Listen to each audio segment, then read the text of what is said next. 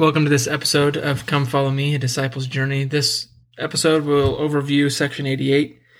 This week's Come Follow Me, that is the section we're studying. It's only this one section this week, but it is 141 verses. It's pretty lengthy, and so be prepared for that, and plan your studies accordingly. So this section, Joseph Smith wrote to W.W. Phelps and referred to this revelation as an olive branch plucked from heaven and given to man. So it's referred to as the olive branch because of that. And you think of what an olive branch represents. It represents peace. Okay, so if there is an olive branch plucked from the presence of God and given to man, what is that meant to represent? I have my thoughts. I invite you this week to ponder what that might mean. I also invite you to look for ways in which this section is an offering of peace to man, to you, to your family. Like I said, it's long. It's 141 verses, but there are many ways in which this fulfills that name to me, this olive branch. And it starts at the very beginning, really, with the Lord promising us a comforter that is the promise of eternal life, that we can feel that now. We don't have to wait. And so as you look for that this week, I'm confident that you will find things that will bring you peace in your life, no matter what you're going through, because that's what this section is about. It's about bringing you peace. It's about bringing you confidence in the Lord and what He has planned. So Come Follow Me this week has this note about that the Lord in this section talks about His majesty and His power and all the things that we can't comprehend. The Lord did, and then the Come Follow Me says, of course the Lord didn't speak of these grand mysteries to intimidate us or to make us feel small.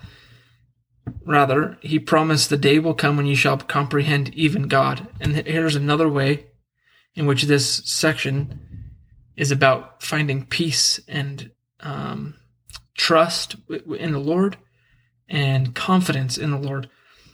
He does talk about these grand things and these grand mysteries and the things that we can't comprehend entirely, but He promises us that if we are faithful to Him, keep our covenants, that we will understand those things. And in fact, one of the main points of this section to me comes at about the midpoint, and we'll talk about it in the next episode more.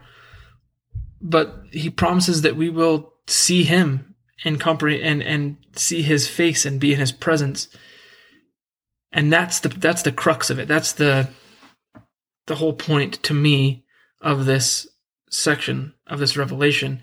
It's to give us confidence that not only, hey, if you do this, your reward will be this, but the end road of keeping your covenants is this. They are inseparable. By keeping your covenants, by being faithful, you can't understand everything now, but the end of this path, if you embark and continue on it, is seeing me and being in my presence. President Nelson said, I promise that as you diligently work to remodel your home into a center of gospel learning, the influence of the adversary in your life and in your home will decrease. As you study this week, look for ways in which you can work to remodel your home into a center of gospel learning.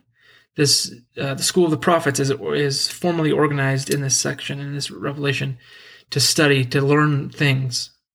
We'll talk about that in a later episode as well. What things? It wasn't just gospel-related things. It was to learn all good things and to study out of good books. And as you make your home a place where that can happen, and especially gospel learning, the promise of the prophet is that the influence of the adversary, which President Nelson has also said, that the efforts of the adversary are quadrupling. So if you combine that with his promise that if our home is a center of gospel learning, that no matter the quadrupling, the influence of the adversary in your life and your home will decrease. So his his efforts can quadruple, but his influence on you and your home and your family will decrease by what you do in your own personal life and in your home. This comforter that he speaks of in section 88 is what we should be striving for. We should be striving to be worthy of this Spirit and to be worthy of this promise that of better things to come in this life and in the next. And as we have that and as we're worthy of that, that Spirit protects us. It is power. So I hope you will join me this week as we discuss section 88. We'll cut it roughly in half and discuss the first half in the next episode and the second half in the following episode. Thanks for joining me, and best of luck in your studies this week.